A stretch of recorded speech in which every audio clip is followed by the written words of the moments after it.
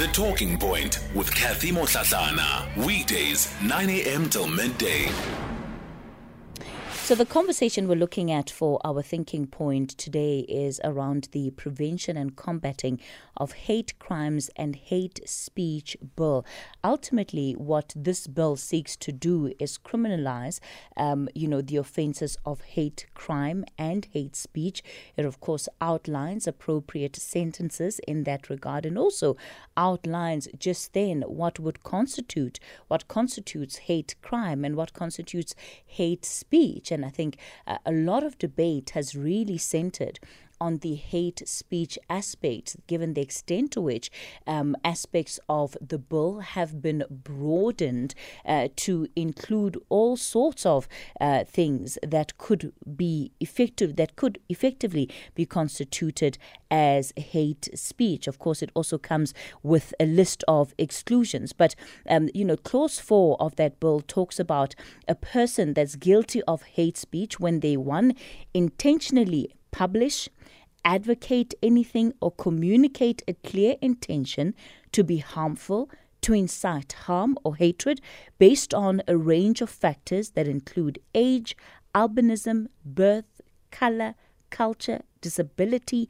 ethnic or social origin, gender or gender identity, HIV status, language, nationality, or migrant or refugee status, race, religion, sex, which includes intersex or sexual orientation.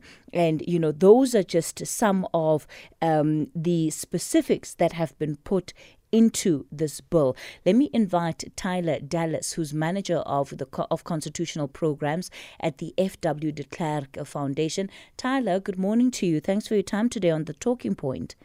Morning, Kathy, and I'm so glad to be here. I saw you beautifully moderate the Stellenbosch University Social Justice Summit last week, so I'm very excited to be here and chat about the hate speech bill. One of the concerns that you are raising around this bill, Tyla, is that you believe it could potentially limit the freedom of speech and criminalize protected speech in this country. Why? Yes, so it's a submission that the foundation has had and are held in the article that you're referring to, but it's not only us. Over 100,000 submissions made by the public, many of which have expressed the exact same concern of this bill having the potential to unreasonably limit the right to freedom of expression. The reason being, exactly as you just spoke about, is that it has very, very broad definitions for some of the elements. And remember, what we're talking about with this bill is the criminalization of hate speech. So for a first offense, what this bill would carry is a 3-year prison sentence. So it's very alarming that in the bill we're seeing that harm is going much further than what Section 16 of the Constitution says. Again, Section 16 of the Constitution confers on every person their right to freedom of expression. It then goes on to have very closely defined limitations on this free speech right, in that only where it constitutes propaganda for war, incites imminent violence, or advocates hatred based on, and goes to list 4 grounds, race, ethnicity, gender, or religion, should it be limited. What we're seeing in the bill is that these 4 specific grounds are extended to 15, and the harm definition, which the Constitutional Court held last year in Kulani versus the South African Human Rights Commission, that harm would only be deep emotional and psychological harm. In the bill, we're seeing that harm can include things such as physical or social harm, which are very broad definitions that aren't actually explained in the bill. Even the term harmful isn't actually explained in the bill. So the alarm with the bill, the fear with the bill in its current form, is that because we have a broad element for characteristics, a broad element for harm, and then the subjective determinant of when liability should be imposed, there's a fear that it could lead to self-censoring of media, of public, and of institutions to avoid criminal liability. Tyla, is this not based on the fact that the world we live in has evolved so much, and the ways in which harm is the way that in which harm is affected on people manifests itself in different ways? So if somebody tweets something about an individual, etc., that would constitute hate speech, the harm that they experience is so much further than if those were words that were said to them when it's just two people in the room. And I do hear you on that point, and I'm glad we're getting to the social media aspect, because I think that that's important, and I would like to give some examples on how it can impact with social media. But just to your point, I was thinking about that a little bit earlier. I mean, I'm one of the born-free babies. We're 28 years into this new young democracy. We have all our shiny, bright, fundamental rights in the Constitution. And I think that's important, is that the baseline fundamentally is Section 16 when it comes to freedom of expression. Anything further than that needs to be done in line with the Section 36 limitation of rights, because what we're looking at with this bill, with the criminalization of hate speech, is a limitation. It then goes on to say, I'm not going to go through the whole thing because I think I'll bore your listeners, but some of the factors that you're meant to look at is the importance of the purpose of the limitation, as well as whether there's less restrictive means to achieve the purpose. Now, to your point about the purpose of the limitation, it has a laudable goal, and exactly like you say, with social media at the moment, people can say anything, and there doesn't seem to be much liability for it.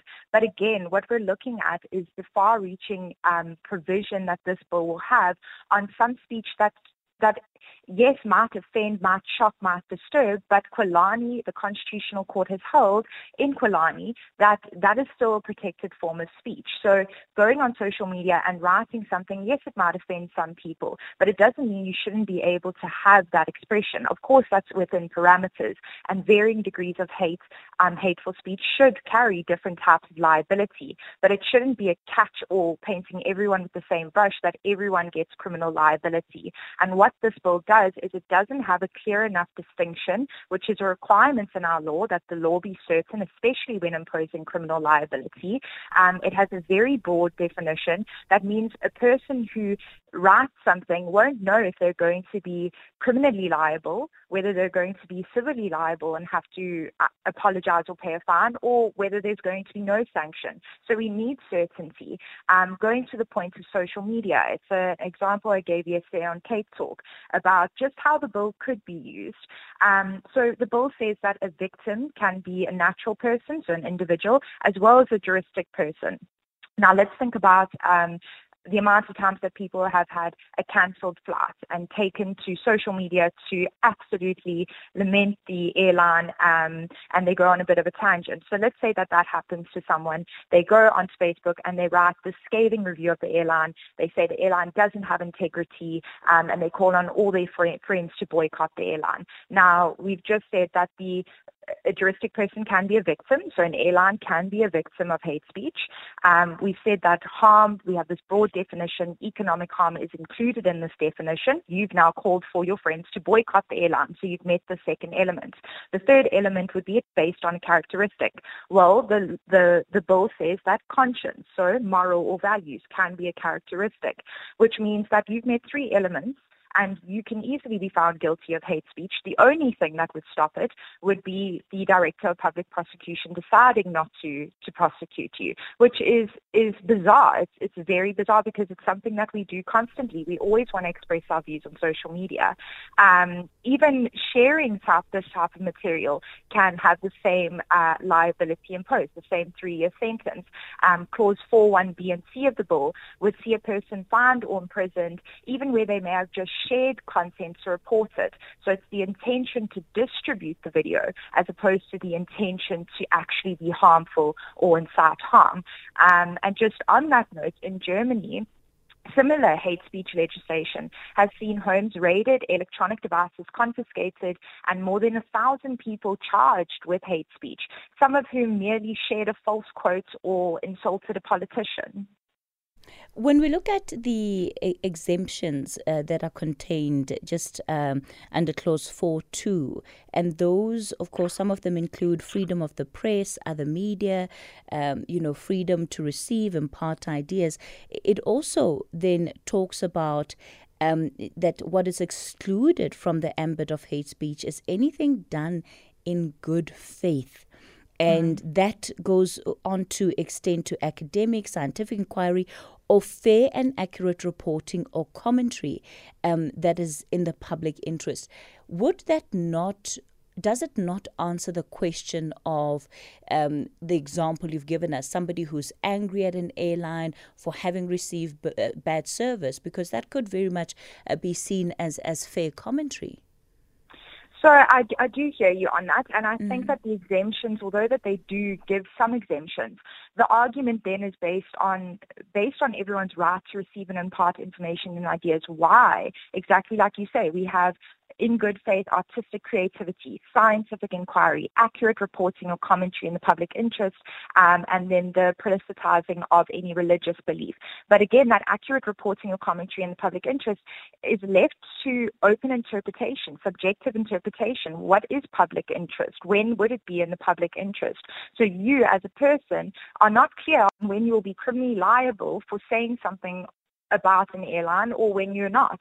And that is the issue. That is the crux. And even on that note, why should an artist, academic, journalist, and religious practitioner enjoy greater rights to freedom of expression than any ordinary citizen? Just on that note, even if we look at the last point, the bona fide interpretation, politicizing of any religious belief, the examples that I've been engaging with is that this would only be the case when it was in a religious place of worship or when it is a genuine public politicizing, meaning that if a priest, let's say, was in a bar having a general discussion with someone about LGBTQ rights, because I think that's something that we do need to talk about, and it does need to be front and focus of conversation. Tyla, let me do this. I'm going to ask you just to hold that thought for me. I'll give you a chance to continue after the latest 9:30 news headlines. We continue the conversation on the talking point. In a moment, I'll be taking your calls. The number to dial 086 000 2032. That's 086 000 2032. And, I think part of the conversation that we can have is just around our own mindfulness, especially when we are putting things up on social media, the things that we are saying. Are we mindful of this question of harm, that whatever that it is that we're saying carries with it, and the potential now, especially once this bill has been signed, for that to be criminalized. And I think it creates so much more consciousness in our society, and things that we need to be aware of, things that we cannot take for granted. Tyla Dallas is the manager of constitutional programs at the FW de Klerk Foundation. So Tyla, you were still talking to us about the issue of exemptions and why it is you believe that even though there are these exemptions, they seem to give greater rights of freedom of speech to some individuals in society than everybody else. Yes, exactly.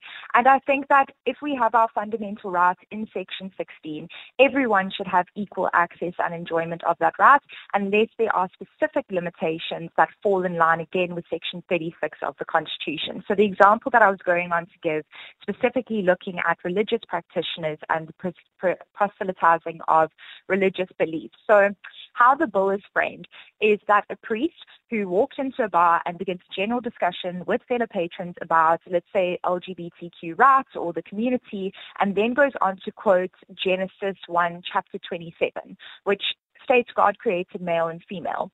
The way the hate speech clause is framed, the priest would be protected from criminal liability if instead of being in a bar, they were in a religious place of worship or proselytizing in public. The fact that they were in a public space expressing an opinion that someone may have found subjectively harmful, and that the comment dealt with a listed characteristic, which we know is sexual orientation, gender identity or expression, and sex characteristics, means that they would be guilty of the crime of hate speech. Whether or not the nuance of whether he or they were genuinely proselytizing or merely expressing an opinion is left open to interpretation. And that's the fear here, is that even with the exemptions, there's so much room for when someone could be liable, when someone wouldn't be liable, and it's not certain. It's not certain that if you say X, it'll carry this sanction. And that is the reason that I believe that the bill would impact freedom of expression, because people would be forced to self self-censor. They would be scared to say things for fear that it would upset someone from the long-listed characteristics, and that it could be harmed with the broad definition in the bill.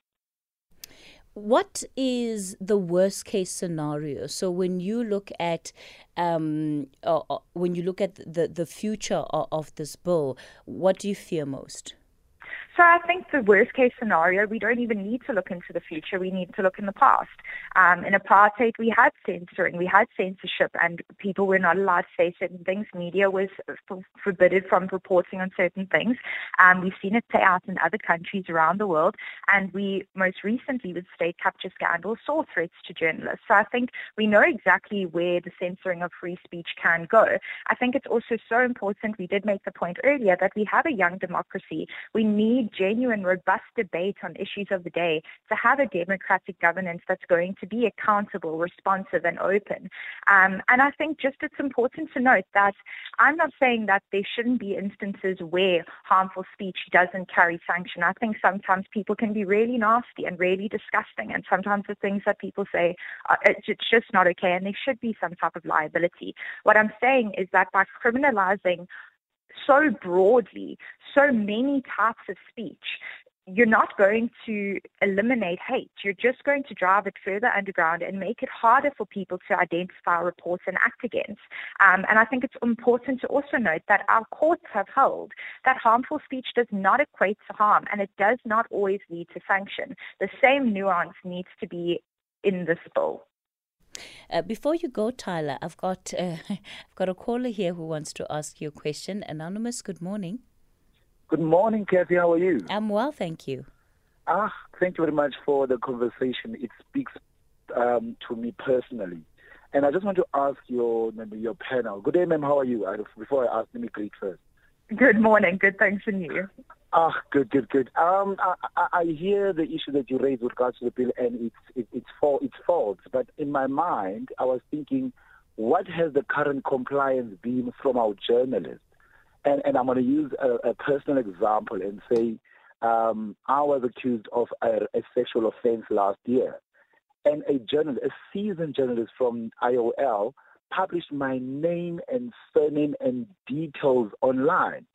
And when I looked at the law says you can't do it before the man has pleaded. And so in my mind, I'm thinking, I don't know what this bill is about, but what is the current compliance? Are our journalists who are seasoned and experienced and our editors following the law as it stands now? And that's my question to you. Yes, and I think it's such a good question. So what you're talking about is something that I think everyone was worried about last year, which is POPI, the Protection of Personal Information Act. So that's probably where you're going with this, is that they shared your personal information. It should have been kept private. It shouldn't have been in the public space. Again, though, the issue is that it doesn't mean we need to criminalize the fact that someone made this speech. There needs to be parameters, and I think that's what you're talking to, and I think it's very important Sorry. Yes. So where I'm talking to is Section 154 of the Criminal Protection Act, Criminal Procedures Act. It's quite clear. And I just hope you can all take the moment to read Section 154 of the Criminal Procedures Act. It says prior to anyone accused of a sexual offense, you don't publish his name before you plead. Because people get hurt, people get killed. Because you haven't had a chance to answer this charge, but your name is in the media. Anonymous, and it's unlawful. Anonymous, did you ever follow it up? Because unfortunately, you are not the only person who has gone through this experience, and I know that it is something that newsrooms do, even though, like you're saying, it should not be done. And, some of the examples are that, the best recourse there is to actually take it up with individual media houses and even with the press ombud. No. IOL doesn't belong to the press ombudsman. Oh, yes. You did say IOL. Yeah. My conversation went to Yogas Nair, who is the independent internal ombudsman, and it's a nonchalant situation. Yeah. And the issue on the table is it is criminalized in the Criminal Procedure Act. It's like you go to jail for 5 years. But my question is not about what the MPA is doing about it. My question is, internally, the journalists, the people who comment on press rights, are they looking at the members and saying, are we complying with the law as it stands? And I think it's saying we are right or wrong. It's just a question, are you complying? I think it's also important to note that what you're speaking to is whether there's liability in that instance where you're defamed because someone is now putting out this information about you, making these accusations, and there not being any basis for those findings. Now, again, just speaking to the bill specifically, this is going to criminalize hate speech.